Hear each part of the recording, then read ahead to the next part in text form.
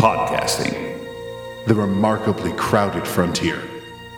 These are the conversations of two brothers and their mom. Their 13-episode mission: to explore strange old movies, to seek out new bits and new jokes, to boldly go where no mom has gone before.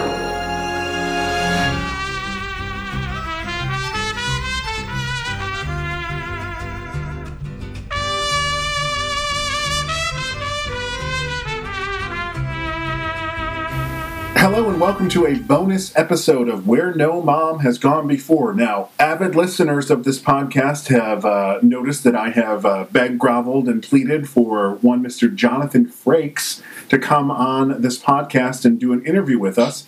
And, well, if you read the title of the episode, you know we got him. So here we are doing a little post discussion that will happen before the actual interview process. First, I want to say, what a delight Jonathan Frakes was. Like, he's one of those people that you think he's going to be a certain way when you talk to him, and that's exactly how he is, and it's just wonderful. He seems like the kind of guy that hasn't let any of the fame that he has get to him. Yeah, he's got a really robust online presence, as I'm sure a lot of people know, and the person you talk to, over the internet, is the same as the person you see on Twitter. Really just kind-hearted, generous, thoughtful, and really appreciate him taking the time to talk to us. All right, let's get a woman's view right here. Go ahead. You know when he smiles, his eyes light up, and if he cuts to the side, you can see that impish man. That's what he's like. I was just so impressed. I really was. Just a wonderful storyteller, just such a pleasure. So, how about we get to that interview?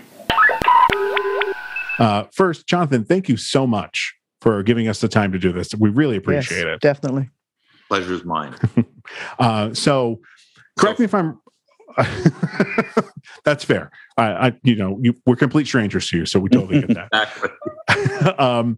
Correct me if I'm wrong on this, but I believe you hold the distinction of being the first performer to move to directing for television, who was a Star Trek performer. Yes, I think that's probably an accurate statement. Yeah, with Offspring. Yeah. How was that to transition from to directing for it? Were you able to choose the scripts for episodes, or was it kind of like an assignment? No, it's the luck of the draw in episodic television. It's the luck of the draw. Well, you got some real bangers in there. I mean, Offspring's great. That the first one was a real banger because a data show, as we used to refer to them, generally as a winner. Yeah. It was written by Renee Echevarria, who ended up being one of our showrunners on Deep Space and went on to Castle and other great things. It was his spec script that he had sent to Michael Piller. Michael Piller is one of those rare showrunners who actually read unsolicited scripts from young writers and gave people careers, as you probably know, like Brandon Braga and Ron Moore and Noreen Shankar and Renee. So I also had been shadowing for almost 3 years from the moment I first asked Berman if I could possibly get into this, what we laughingly referred to as Paramount University. So it was, I was, if anything, over-prepared and over-anxious, and the stars aligned, and having that script and having Brent and it was a Whoopi episode, which also was, and Hallie Todd was genius as Lal. It was a lot of good things came together, and I had the support of the company. I had been acting and working on this show for almost three seasons by that point. So we were a family by that time. Yeah, I mean, you had that, you had Cause and Effect, which that must have just been such an undertaking for you to have to keep going back. Cause and Effect was sent to me as a joke by Brandon Braga. It was just one act. I thought, what the are you? I thought he was messing with me. I really seriously thought he was messing with me. And they said, no, this is it's like a Rashomon story, obviously. Yeah. And so the challenge, it became like a directing exercise to shoot each scene, I guess, 4 or 5 different ways. or from 4 or 5 different points of view. So I love doing cause and effect. Once I realized that was it. It was one act. I still have a distinct memory, first viewing of that episode, and the opening is the Enterprise exploding, and we all just went, "What? Did the episode start late? What's happening here?" I'm not sure how much Casey explained the origins of the podcast we do, but the first run of Next Generation was appointment family viewing for us, which is one of the reasons we do this with our mom. And it's your fault, Mom. Yeah, if I recall, it was maybe Sunday nights was when the syndication run was where we lived, and we did, and it was. I do remember us all sort of being very confused at the end of that first act. Yeah, I imagine my feeling reading it. Yeah, I'm sure. I never really thought about that, but that's a good point. You probably thought it was a prank. Yeah, that's hilarious. How was directing Star Trek different from, like you mentioned at that point, third season, you guys were a family. What was it like going on to different properties? I mean, you've directed Leverage, The Librarians. What was that like? By the time I was finally, actually, ironically, hired by James Conway, who was a director on Star Trek, who was a spelling producer. He directed me in Frame of Mind. Remember that episode? Mm-hmm. Yes. Oh, yeah. That's a great episode. Yeah. And Conway was one of our stable. And he was a producer on a small show up in Vancouver called University Hospital. And he gave me my first non-Star Trek directing job. Huh. Which I thought very, very generous. They're all really script dependent. I mean, you've got to tell the story. I mean, it's such a Pollyanna cliche that it's all about the story, but it really is all about the story and the characters. If the characters are someone relates to, or someone hates or loves or has some kind of emotional reaction to, they're going to like your episode. And if you capture it, you've done your job. What I found as I moved from show to show outside of the Star Trek world was how different shows. I mean, it's obvious to those of us who watch TV. When you're bonking through your remote, you recognize a show within frames. Oh, that's NCIS/LA, or that's this example I always use is I used to direct Falling Skies. You remember Falling Skies with Noah? Mm-hmm. Apocalyptic. Yes. That show, Greg Beeman was the producing director on it. Ironically, Tunde, who's now the producing director on Discovery, who I work with, started on that show. His first, when I was over there, he and I worked together a little bit. That show had a policy when you showed up. They said to you, we want to shoot it handheld like documentary war footage. So wow. Stay with the character as long as you can. Don't feel like you have to get every line on camera. Turn to the person, get their reaction with the camera, come back and find. So it has a nice live vibe to it. Yeah. And I guess, I don't know if that came from Spielberg or from Beeman or from whoever. That was the way that show was shot. That's the way that show looked. Mm-hmm. Then I also did Castle. Remember Castle with Nathan Fillion and stuff? Sure. Yeah. Mm-hmm. Castle, which also had a Star Trek connection. It was Rob Bowman who had directed. We used to call him Barefoot Rob Bowman. He directed a ton of our shows in the beginning, and he was very influential on me and others. He was now the producing director on Castle. And when I went to his office for my first Castle episode, he said, Frakes, don't waste everybody's time with any multi-stop moving dolly moves. Meaning, don't bother with that cool shot that you think is cool because people come out of the elevator and they go past the foreground down through the police precinct, and you got great foreground and you wrap them around and there's people crossing and they land at the desk and, what you would think of as a cool cinematic shot. So don't waste our time.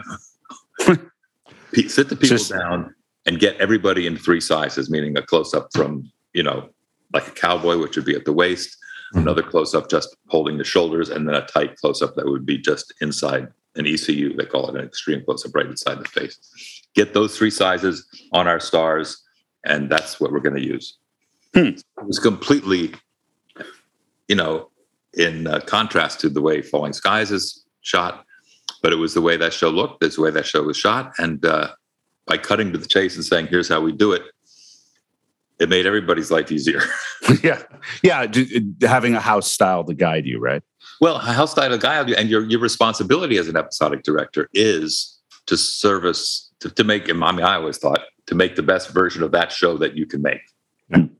So you don't reinvent the wheel. I mean, I worked with directors, and we all have, where they come in and, I'm going to put my personal spin on this show, or I'm going to, this show's on the air and you're here now because this show is what it is. Right. Yeah. Since you've brought up camera movement and cinematography, as we've been watching these films in sequence, we were really struck by what a bold step forward First Contact is for the series in terms of cinematography. I mean, right from that really remarkable first pullback shot. That opening shot was spectacular. Professor Sid Dutton and I worked on that shot. I was inspired by the stage version of Sweeney Todd. Huh. Oh. In which the set, I don't remember what theater was on Broadway, but I mean, this is years and years and years ago. The set had the set was built into the theater, so that you felt like you were in the environment. So when we pulled out of Patrick's eyeball and we pulled back and back and back, we were inside the environment that he was in.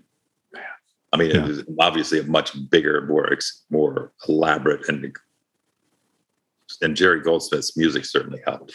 Sure. But I mean, it's a fantastic, amazing shot that really is a calling card for, I think, a really visually inventive film. I also had a new guy. I had two new guys. I had Matt Leonetti as the cinematographer, and the Academy Award-winning John Knoll, who was the visual effects supervisor, who ended up getting Oscars for Star Wars.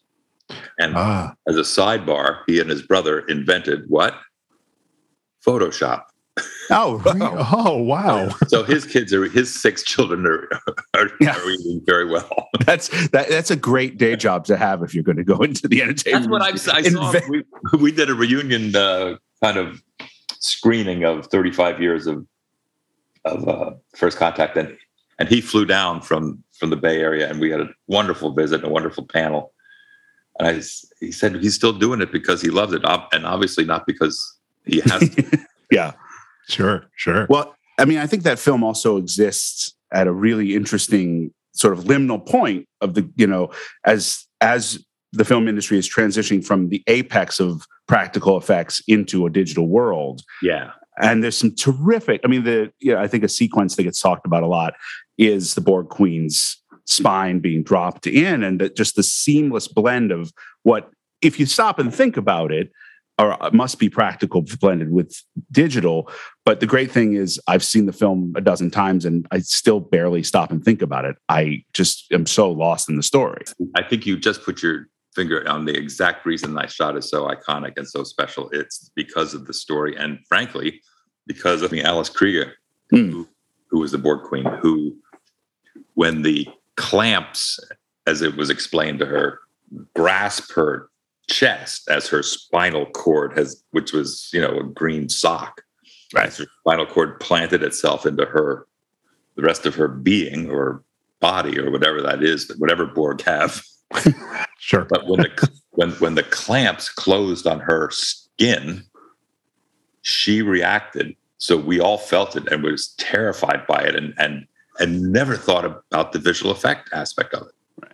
And I think, and John gives her credit for that as well. It was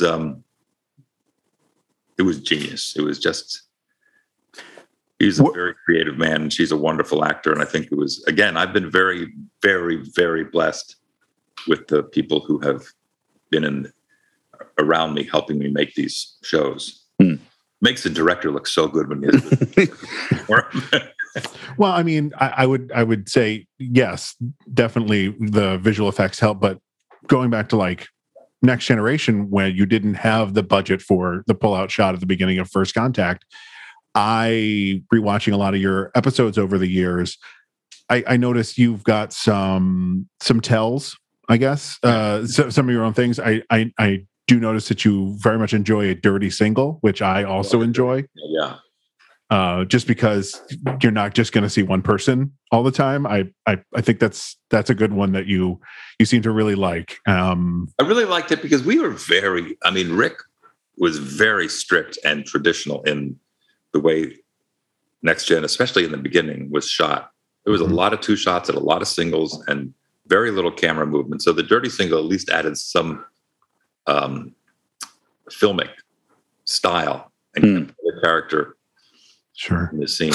Do you feel like generally your directing work now, but specifically when you direct Star Trek now, you have a freer hand to be more cinematic? Well, I do, and we all do. I mean, on Discovery, and on Picard, and I'm imagining on Strange New Worlds, which I'm really looking forward to doing this season. But on Discovery specifically, you're really encouraged by Tunde and by Alex Kurtzman and by Akiva and by Michelle Parrott, all the people, and Jason Zimmerman, who's the visual effects supervisor there, to shoot to thrill, as Robbie Duncan says. Shoot to thrill.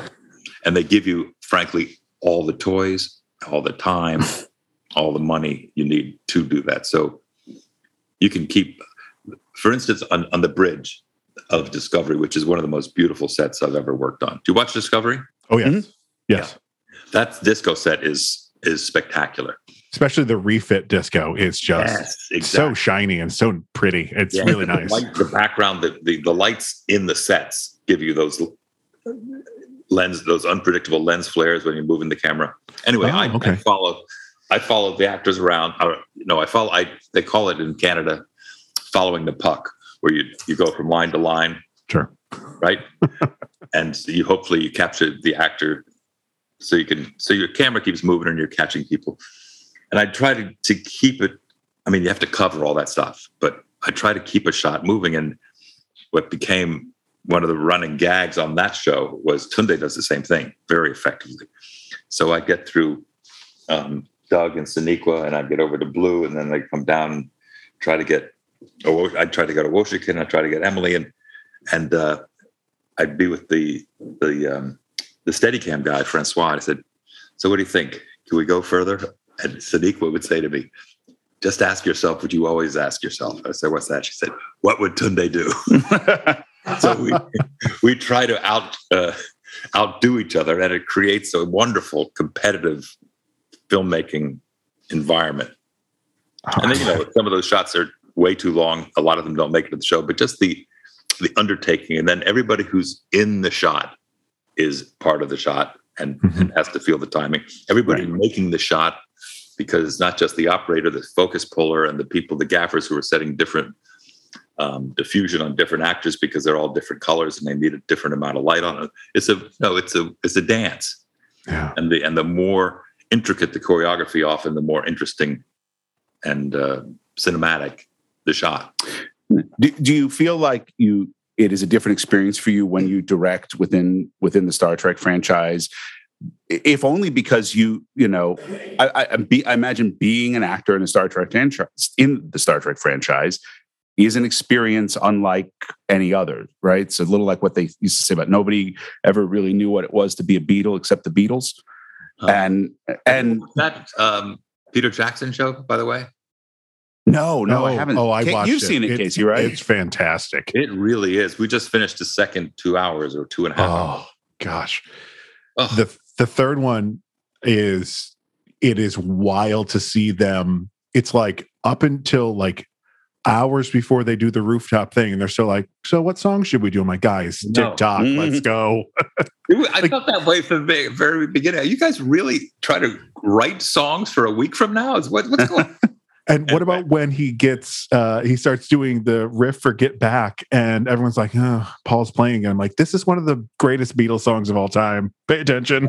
And you see it being created. Anyway, we digress. Well, no, but it actually reminds me a little bit of what you were just saying about the importance of spending time on a shot that may never make it in, but creates a sense of story for everybody.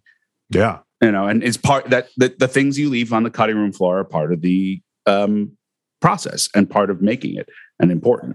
But what I was going to ask is there a different relationship with actors as you direct acting? Yeah, absolutely. Part of it is now that I'm an old guy, which I'm just still wrapping my head around, it became clear to me when I was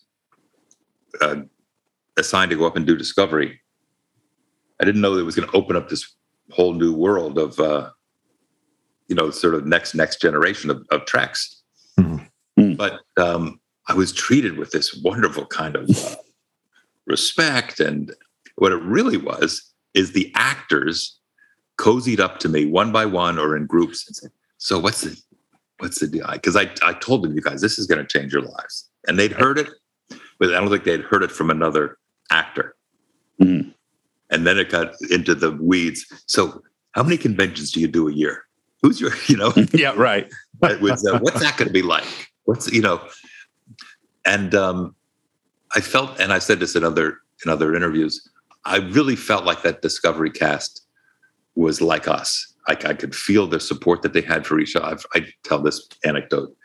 There's certain members of that cast who, most of them actually, if one of their friends has a heavy scene or they know there's something coming, and that first actor, Sonequa or O or Doug or Ronnie, one of the actors on the show has been sent home for the day, but they're okay.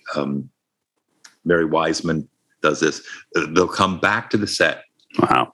After they've been signed out, after they've gone home, after they've had dinner, whatever it is, as moral support, which is unheard of. That's amazing. Yeah, if anybody listening doesn't know how episodic television is made, they're doing that in a 16-hour day. Yeah. And that's really remarkable. That's great. It's very special. Yeah. You can definitely feel that watching the show, much like with Next Generation. You can feel the family bond that's growing. Right. I think you're absolutely right. I'm a little too close to it, I think, but I've been, as I was catching up with the season that's airing now, mm-hmm. before doing a Ready Room with Will, I felt that they have really found their family legs this season, much like we did around season 3 of our show. Yeah. So the parallels are there. And to answer your question, I think it is again, it's a little corny, but we are a family. And now we're a huge family with a lot of casts. And there's a certain pride in that, I think. I think we're all, to different degrees, very proud to be part of a franchise that has had such a positive effect on people and has inspired people to make choices about being astronauts or psychiatrists or scientists. Or it's really very powerful. I don't take it lightly. I don't think any of us really do. There are a lot of there are a lot of shitty pilots out there that we all could have been on. And that would be our legacy. And we've just been lucky enough that this is where we ended up. I 100% agree. I mean, when Paramount released all the rest of the Trek for pretty much the rest of the year, my mind was blown by how much Trek we're getting for the rest of the year. I know. I think you sent us both a text and said, "So much Trek, so much." Well, it's funny. The Lower Decks, which people poo-pooed, is hysterical. Oh, I love Lower Decks. Lower Decks is wonderful. McMahon's a genius. He gets it. He loves the show. The same thing with Terry Matalas, who's on Star Trek Picard. Huge fan of Next Gen. And you can feel it in the writing. I think the great thing about Lower Decks is it's not making fun of Trek. It's loves Trek, but also it's going, sometimes Trek can be a little silly, and we love it for it because of that. Like having Okana be the DJ at the end of last season. I was like, you guys get it. Okana. Yeah, so good. Billy Campbell, the outrageous Okana. Billy Campbell, which was another guy that I tested against for Riker. Right. I can see that. That makes sense. Him back. Yeah. I do another podcast. I do a comic book movie podcast, and I actually just recorded The Rocketeer last night. So Billy Campbell's fresh in my mind right now. He's a wonderful actor. Did you record him? No. It was just simply recording, reviewing the movie, and just we gush over him pretty hard on that. He's really good. Yeah. Mom, why don't you go ahead? with There your was question. another thing about were you inspired by particular film or directors, Colin? Did you get to that? Well, I think He covered it. Yeah. I think you knew where I was going with that question and answered it. Like a professional. Okay. It's Mom's turn. You were one of the Meryl Streep. It is Meryl Streep. You got Meryl's glasses. If only I had her talent. Plenty of talents. Oh, well, that's true. You are one of the most important creative voices for the franchise. As Star Trek approaches its 6th decade, what would you like to see in the future? Now we know how NDAs work, so we totally get that. I'm thrilled that they found room for the anime, for the Lower Decks and Prodigy, which has gotten very, very well received. I like the idea that we're trying to find a younger audience because, frankly, I mean, the fans of TOS, Shatner is what, 170? I believe it was 91 this year. 91, and went to space. He's a riot. That's a whole other podcast. I'm sure. And our show is 35 years old. So if they're peers of ours, and I'm about to be 70 and Patrick's 80, I mean, our fans are young. I know they've all brought their grandkids around to watch the show, but I think they need their own show. And I'm hoping that Lower Decks and Prodigy can be that. I'm also really looking forward to the show that we were teased about called Section 31. Yeah. Michelle Yeoh show. Michelle Yeoh is spectacular. Oh my, yeah. I was a dream, and I've had a privilege, a couple of episodes with her, and the idea of that world, whatever that world is, like the Star Trek FBI undercover CIA thing, it just seems like there's an entirely different storytelling style, and it just feels like there's an adventure out there to be had. Sure. So I'm hoping that moves up or it just becomes to fruition. I mean, we've been teased with it for a couple of years, have we not? Yeah, isn't that why she left Discovery to be part of that? Well, also her career, poor thing, just can't seem to get a job. I mean, she's in the Marvel franchise now, the Avengers,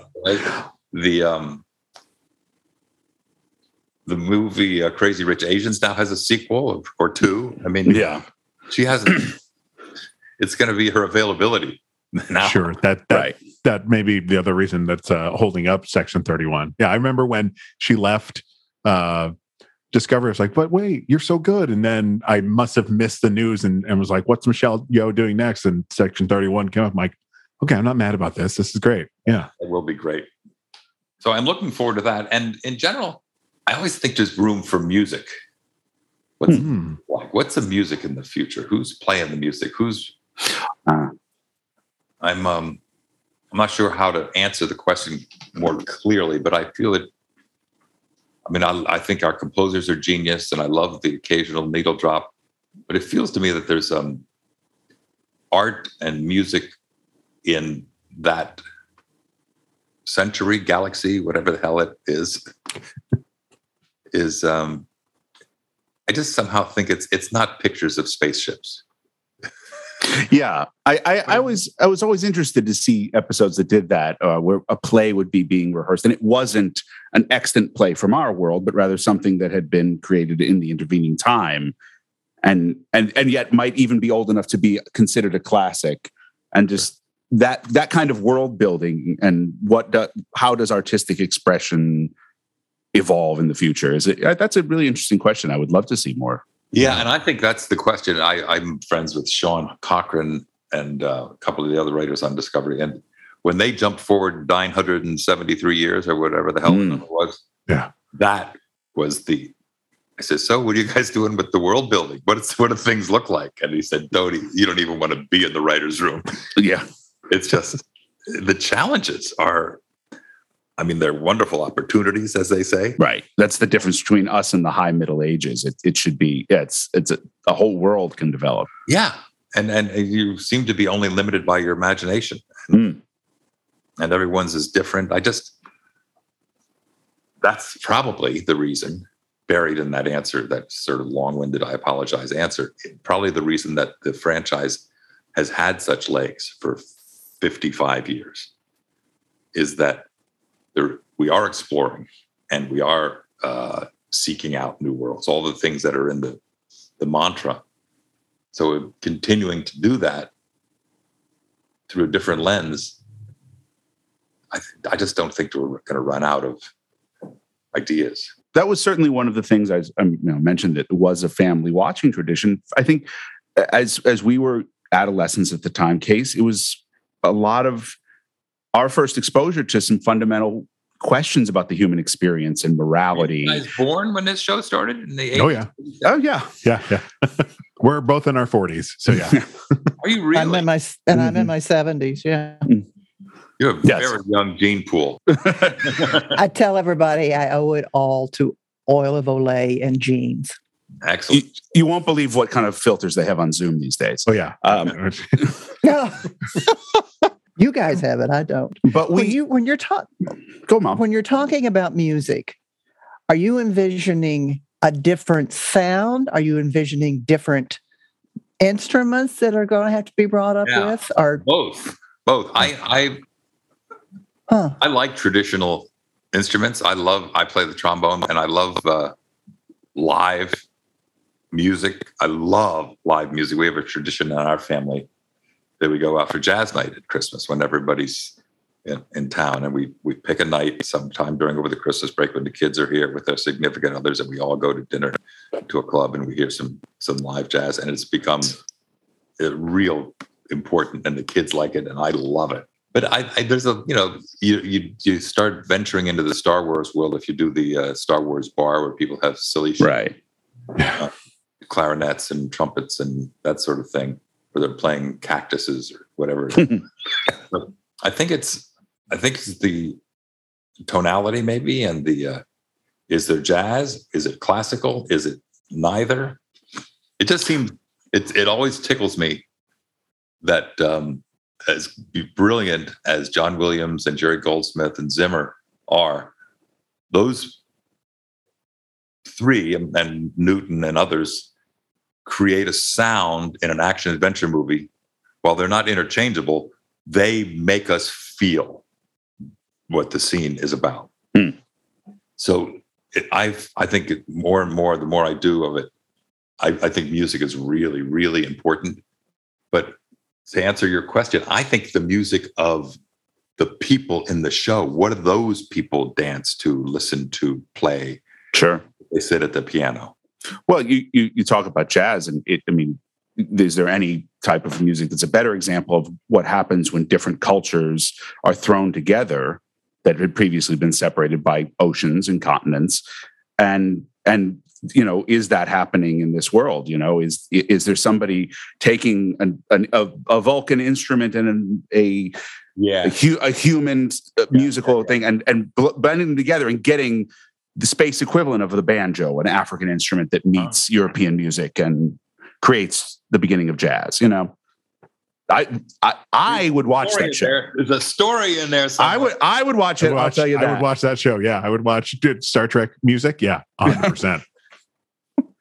That'd be great. Shoot it like the Beatles documentary. There you go. That's it. An in-world documentary. Would you like to continue as a performer now that you've brought Riker back to Picard in Lower Decks, or do you just intend on staying behind the camera? Or can you not answer that due to NDAs? I can answer that question. I loved coming back as Riker, and I was so frigging nervous because I had just directed a couple episodes of Picard with Patrick, who was arguably at the top of his game. And Marina, we had to wait for to do that episode, Nepenthe, because she had just started a show in the West End in London. So I knew both of them were just on fire. And I hadn't acted probably in a decade. So I was really, and I lived with Jeannie Francis, who's a huge legend on General Hospital. She plays Laura of Luke and Laura fame. And my wife has been doing it for 45 years. So I run lines with her all the time. And she's a spectacular actor. So I'm surrounded, and my daughters are wonderful. I'm like the third best actor in my house now. So I have issues. I had acting self-esteem issues. And then the show came out so well I was really encouraged. I felt like this is a blast. So I'm more confident in my work as a director, but I got to say I loved being on the floor with Marina and Patrick again.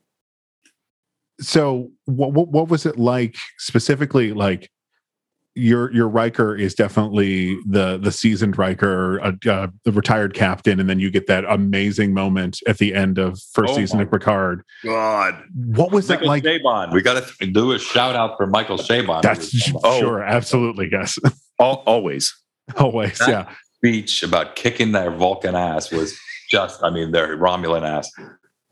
He's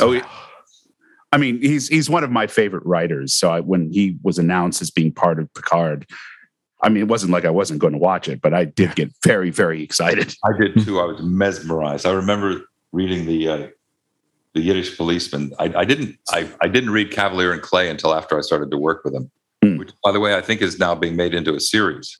It is. I think I saw that somewhere. Yeah, Yiddish Policeman's Union is wonderful. Oh, I love that book. He is also lovely. He's a lovely man. So what he brought Riker back at the end there. That was him. No, that's wonderful. I knew I was trying to figure out how Michael surfaced here. That was it. Well, thank him for us. That is one of the best. The first season of Picard as a whole is fantastic, but that moment when you show up, I was like, yes, this is the stuff I came for. But what was it like recording Lower Decks? I know you did you were a major voice on Gargoyles. Xanatos. Yes, David Xanatos. But you also you guys have done your research. I watched Gargoyles. No, we just watched it. Oh, you're nerds. You're just full. Yeah. We're just those people. They're nerds to the 10th degree. That's fantastic. Well done, Mom. Well, they get to talking, and it's. Do you remember this episode? And they know them all by their titles. Like a good nerd. It's incredible from the original Trek all the way through. They know all the titles, and I'm just here to, No, you're not. No. I occasionally come up with something interesting. Don't sell yourself short. Different on Lower Decks was that McMahon was in the room and he brought all of his writers with him because they were all Trekkies. So I was in the sound booth and we did the script. And then, like being on a sitcom, he would yell, "Try this, Frakes!" Say, do you mind if we dance with your date? Say it that way. Try this, Frakes. So he would yell lines to you the way a writer would on a sitcom. Right. And that was a blast. And also, I'm kind of childish or childlike or whatever that is. So I was thrilled to have this freer, wilder Riker to play with. Oh, man. And I related to McMahon. I met him. He had come up to Toronto for something. And we were both at the same sushi bar. And he came over to the table and introduced himself. And he said he was doing this show called, and would I be interested in being on it? I said, I'd love to. And then he, unlike some producers, actually kept his word.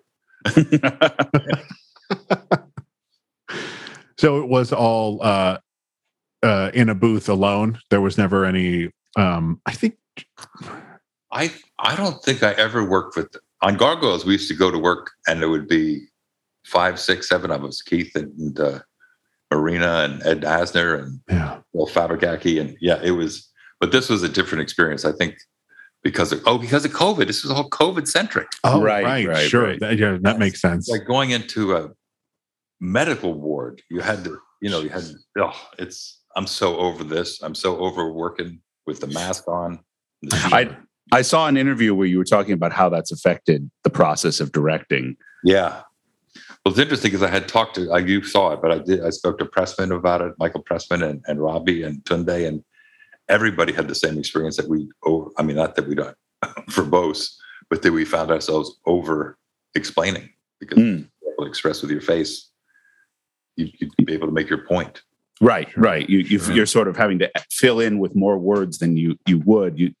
I think in that losing the point, perhaps, or watering the point down. Yeah, and short circuit's an important shortcut between actor and director. Yeah, especially if you have that, like I do with Sonequa and with Patrick. right.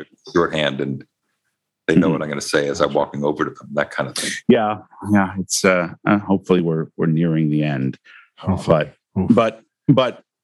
for all of us who are stuck as viewers during it, we appreciate you continuing to make things for us to enjoy while we're locked down here and taking that extra effort, because the work hasn't suffered despite the difficulties you are all feeling on set, I'm sure. Yeah, it's taking longer, but many people say it's the safest place to be is on a set because our protocols are so strict. Oh yeah, sure, I have a friend who's on a national tour at the moment, and I was just, wow, you get tested a lot. You really just get tested a lot, and it's kind of great for you, to have that.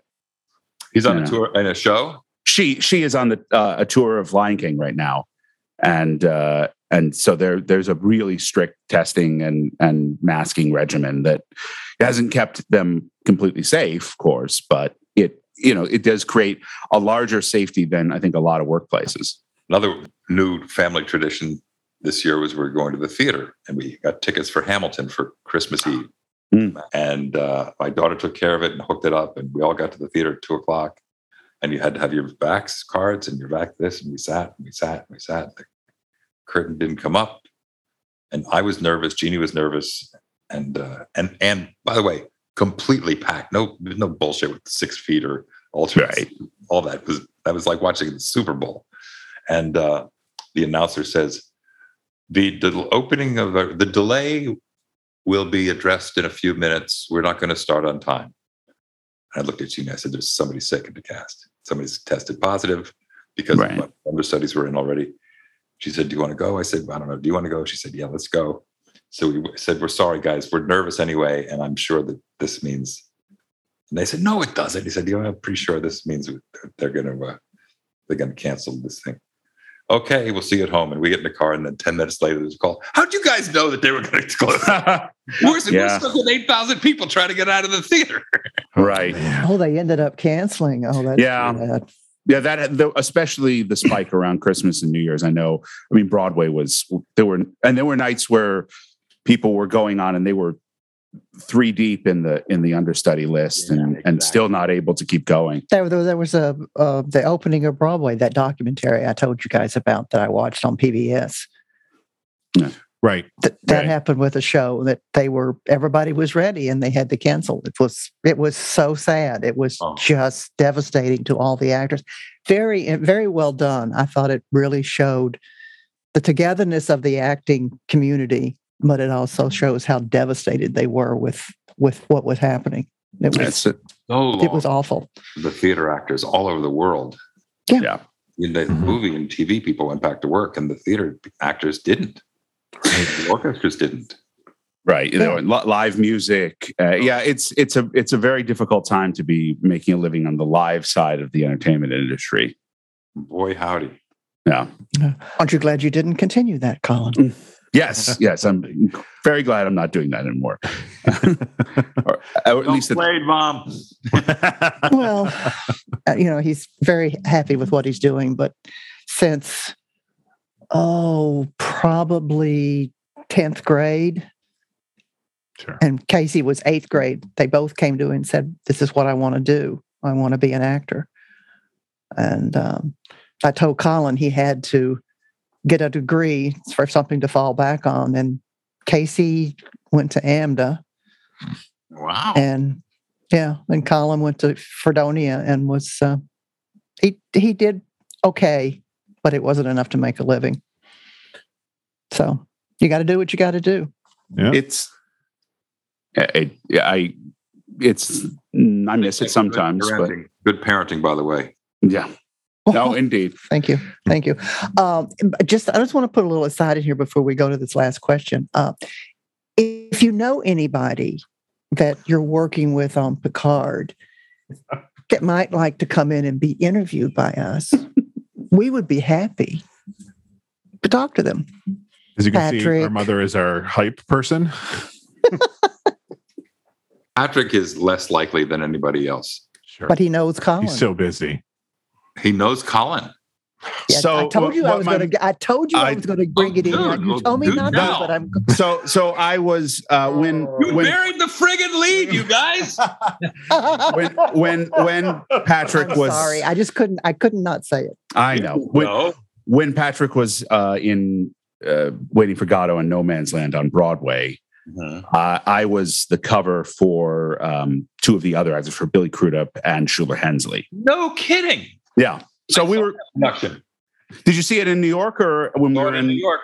Yeah, and I saw the No Man's Land, which I loved. That was such a good show. I mean, Godot was amazing, of course, but people who slept on No Man's Land, I did not understand. I would go back out and watch it like 2 times a week still, because even once I knew it. You should. I'll tell Patrick that I worked with you, and yeah, that's more than a knowing, Patrick.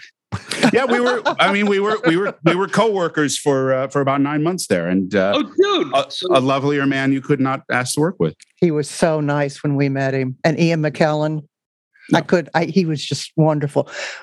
And Colin got to go on one night. They had one of the nor'easters that came up the East Coast, and Billy got stuck in. Billy got stuck in Sundance. Yeah, in Sundance. He's a good and actor. Colin got to go on. Of course, we were in Florida at the time. We couldn't make it up. Casey couldn't get down from Syracuse because there were no buses.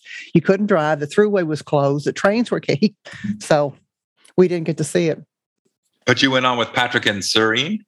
Yeah, I went on as Lucky in Waiting for Godot. Yeah. You had buried the friggin' lead and you waited until now? 45 minutes into this interview to bring that up? And they didn't want me to. I'm sorry. I had a feeling you might be... After we got to talking, you're very easy to talk to. Oh, good. Well, send me your. Well, I'll just tell Patrick on Thursday when I see him that I've got a podcast that your coworker doing. I hope he remembers you. How did you find me? I found you through Elisa. Through Elisa through IMDb Pro. Yeah. Okay, so send me, and we communicated on my email. Give me your stuff. Send me the email stuff, and I'll pass it along to Patrick. Well, that's very kind. Thank you. Yeah, I would love to talk to him again. As I don't need to tell you, he's a wonderful person to spend time with. Oh boy! When we went up to New York to see it, and when we met Patrick, Colin knocked on the door and said, "Can I bring my parents in?" And we walked in, and there stands Patrick, and sitting over to my left is Renee. I can never. Yes, Auberginois. Yeah, with his significant other, and Patrick was very kind and pointed out that Colin was the understudy for the 2 parts, and he was really nice. He really was. Renee, another great. May he. Oh yeah. That was a loss. That was a huge loss. Yeah. We should wrap this up. So. Yeah. Yes. We got it. We've taken enough of your time, but thank you so much for taking it. It was really wonderful to speak. Your mom alluded to a final question. Did she? I have one more question if you have time. It's pretty quick. I'm sure you've heard from fans over the years their likes and dislikes. We just spent 45 minutes with you telling us all of our likes. But what is the proudest moment that you have from Star Trek, on or off camera? The friendships I've made are the most significant gift that I've gotten. Wonderful. From Star Trek. They started from. Brent and I had known each other. We'd done some play readings together, but I didn't know anybody else in that cast until we started. And now I would count them among my most important, best loved people in my life. I mean, we've all stood at each other's weddings and godparents to each other's kids and confidants, and it's not always this way. I've worked on a lot of shows where the cast. My wife said, "Wait, are we really going to dinner with them on Saturday? Didn't you just spend 90 hours this week with them?" I said, "Yeah, we're getting. Come on," and it's been that way ever since. It's just been the conventions. The best part of the conventions is the Saturday night. Okay, right. Where are we having dinner? Yeah. Whoever's at the convention with you, and you act like you're 30 again, or 25, or whatever the hell we were, 30 something probably, and it's and it never gets tired. It never, ever gets tired. Brent and I are working on this thing we're trying to sell. And he and I, Kibitz and LeVar just worked on Leverage so that he joined that family. I cast Delancey whenever I can in anything else that I'm doing. Sure. I do Smart move. same with Will Wheaton. And it's so that's the gift that keeps on giving. Obviously, the being part of this family has allowed me to buy a house and a car and all the things I dream of as an actor. Yeah. But the relationships, we have a text chain with all of us that is hysterical. It just surfaced during COVID. Right. And the shit that flies back and forth on there is so rich. That's so wonderful. Yeah. That's you can't ask for anything else. That's so marvelous. All right, so Extraordinary. you posted on how to sell this to Patrick, and then if he passes, you tell me who you're looking for. You want to talk to the Picard guys, right? Mom was specifically alluding to Patrick. We'll talk to anybody. This is just Clearly. This has been a really just a wonderful way for us to spend time together as a family and put something out that celebrates something we all enjoy together. We would love to have any and all. You guys are a delight. Oh, well, thank you so much. So are you. You're so smart and you're so articulate and you're so informed.